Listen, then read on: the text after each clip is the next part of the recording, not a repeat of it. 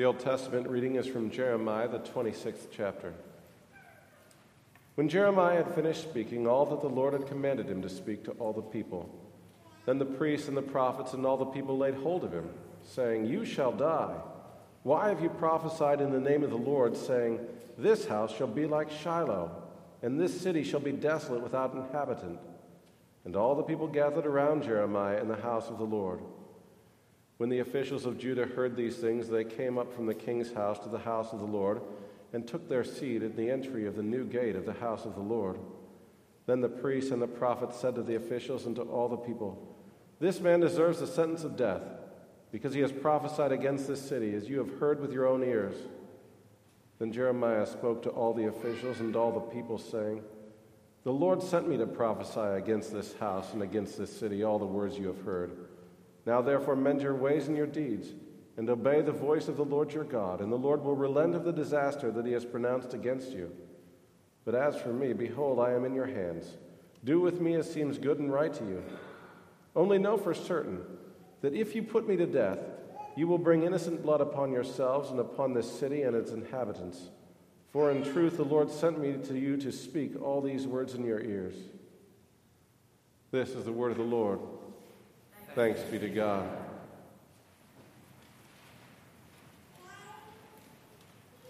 The Holy Gospel according to St. Luke, the 13th chapter. Glory to you, O Lord.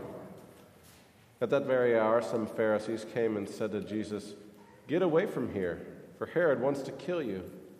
And he said to them, "Go and tell that fox, behold, I cast out demons and perform cures today and tomorrow, and the third day I finish my course.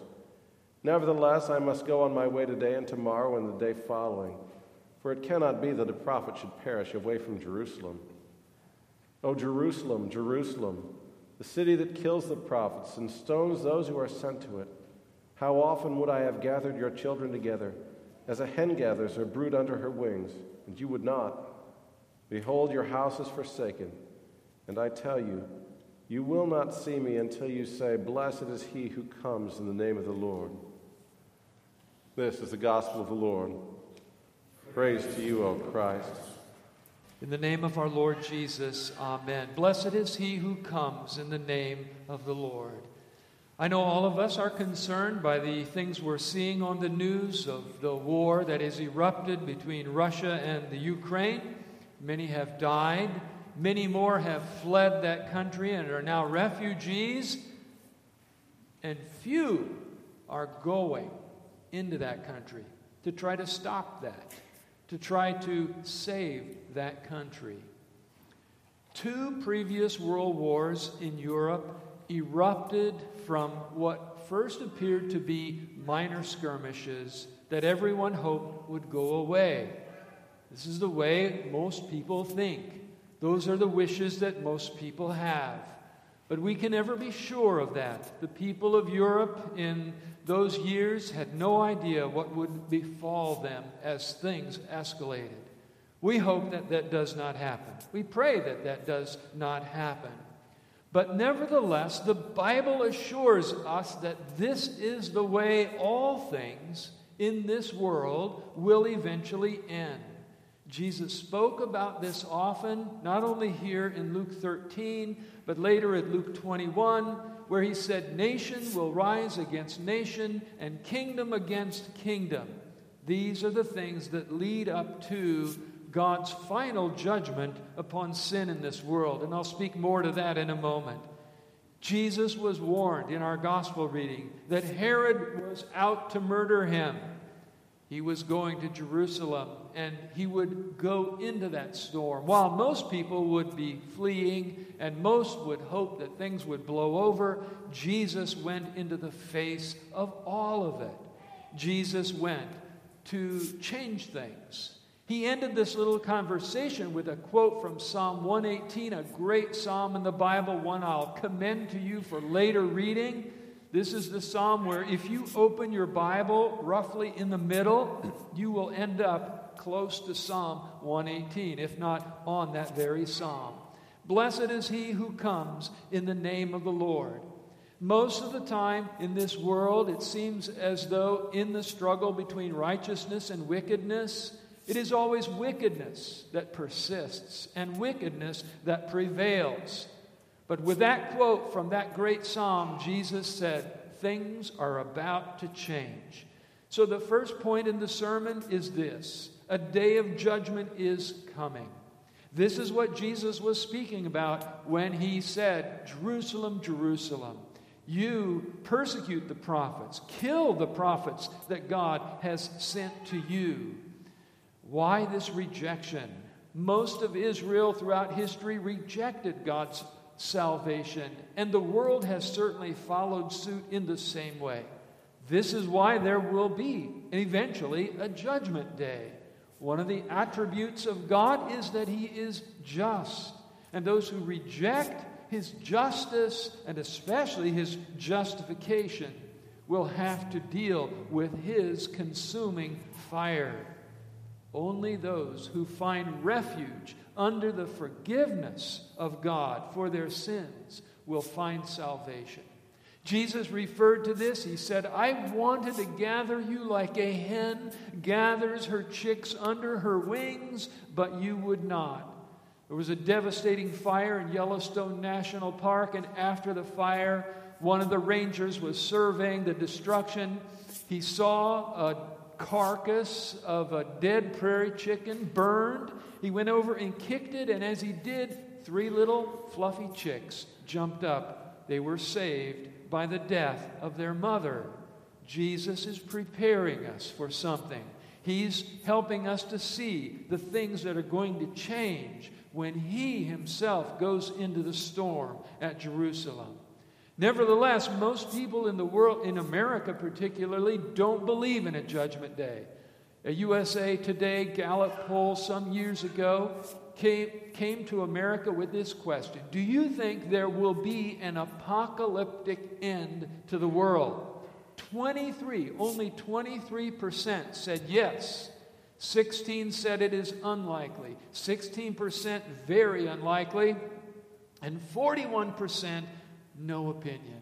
The vast majority of people do not think that a judgment day is coming.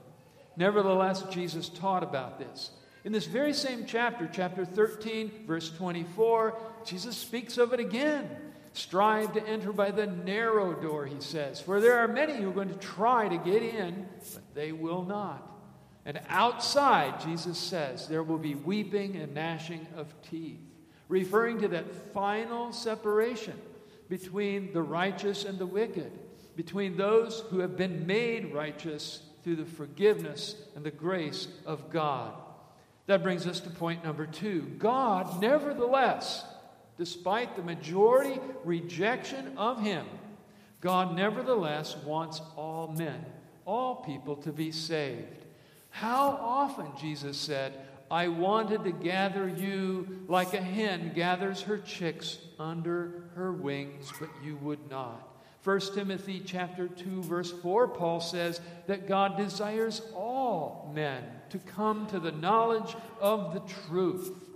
And this raises a tremendous theological paradox. How can it be that God, who is almighty, doesn't get His way here? If He desires all to be saved, how is it possible that most are not saved because they reject Him? Well, many people have tried to solve this paradox by giving themselves some sort of credit for their salvation. They either add works to faith, or they turn faith itself into their work, something they have accomplished, something that just in the final end barely tips the scale in their favor when it comes to their salvation. But that's not a solution to the paradox. It's not the biblical solution. It's not the answer that Jesus would ever give. Jesus just gave us the answer to the question.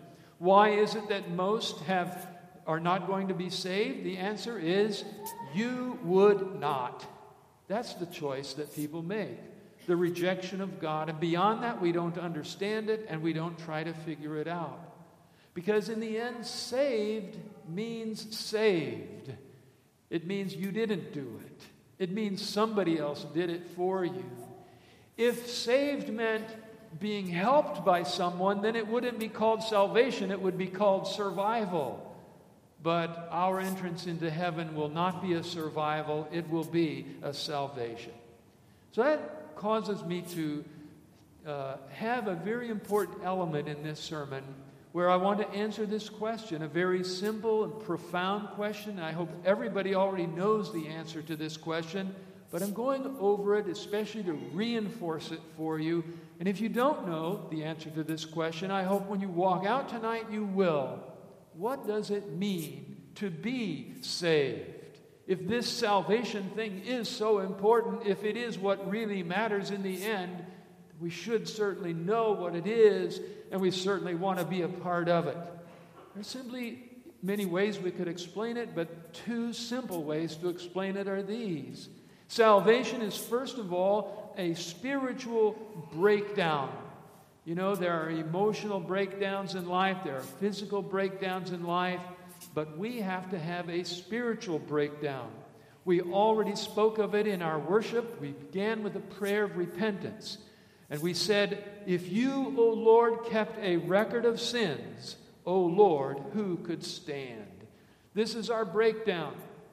This is our admission that we fall short of the glory of God, that we need to be saved, that we have sinned against God in thought, word, in deed, and that we cannot free ourselves from this sinful condition.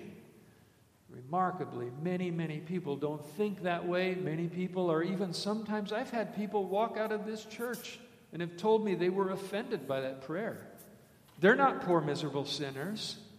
And this is the sad way that many people think. Many who call themselves Christians even think this way. They think they're decent people, and they probably are compared to other people. But there's never a word in the Bible that says it's your decency that gets you into heaven. Only perfection. If we do not have that perfection of Christ, then we are, as Paul says, enemies of Christ. Our God is our belly, and our glory is our shame. That is, we're glorying in our own decency, and we think this is what will save us. We need to admit that we fall short, and that in and of itself is a very serious matter.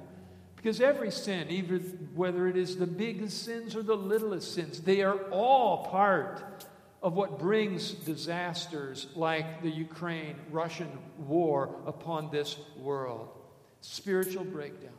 The second thing about being saved is simply this: being under the wings of God's mercy. Jesus used that beautiful expression of a hen gathering her chicks under her wings. I gave you the example of an actual prairie chicken who died for her chicks. This is what Jesus is going to Jerusalem for. We can think of these wings of salvation as the Word and the sacraments, baptism and communion. When you read through the Bible cover to cover, asking yourself the question, where do I find forgiveness? This is where you find it, in the promises of God's Word to you, in the promises of God's Word in baptism. Baptism now saves us, Peter said. In the words of forgiveness in the Lord's Supper, given and shed for you for the forgiveness of sins. Nowhere else do you find forgiveness, not in fasting, not in singing prayers and hymns and things like that, doing good works for your neighbor, being a decent person. This doesn't earn you forgiveness at all. These are all good and wonderful things that God expects us to do. But the wings of God's mercy are the wings of His mercy to us.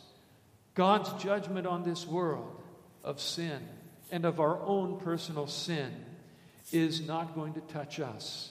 We have that mercy. God so loved the world that He gave His only begotten Son, that whoever believes in Him should not perish, but have eternal life. And this brings me to the third part of my sermon outline, the Hosanna prayer. And this is where we come back to the way Jesus sort of ended this discussion with this kind of cryptic quote, Psalm 118, like you're sitting there listening to Jesus. He's got this threat of murder, and why, Jerusalem, do you reject the Lord? And yet, blessed is he who comes in the name of the Lord. What's he talking about there? Well, you have to know that psalm, and then you'll understand. This is the psalm that includes the verse, the stone that the builders rejected has become the chief cornerstone.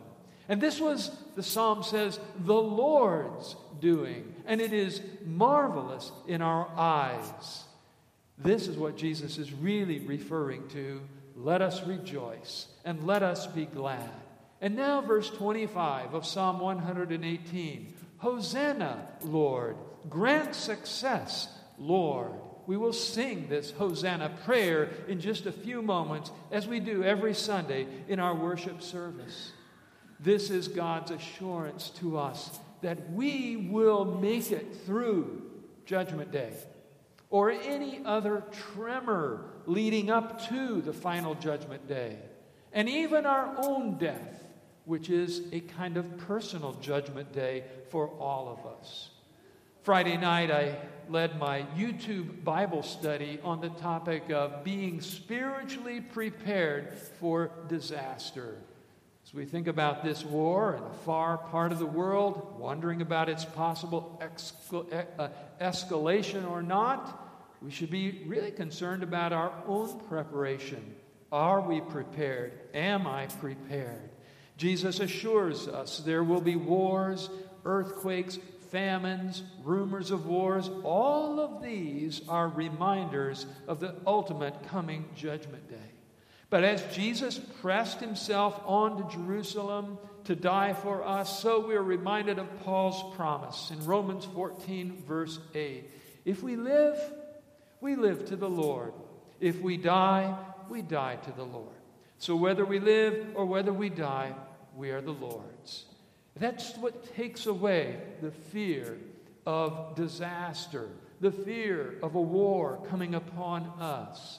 That is what causes us not to be paralyzed. We have the Hosanna prayer. God has taught us to say it. Save now, Hosanna, and grant us success. That's the other part of surviving any disaster in this world.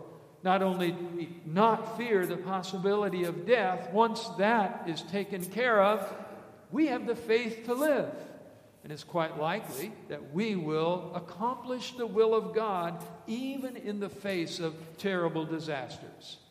Even if we should enter into some disaster and die in it, we don't die as victims, but we die as victors. Victors in Jesus. Just as he rose from the dead on the third day, we also will be with the Lord, and on the last day be raised ourselves.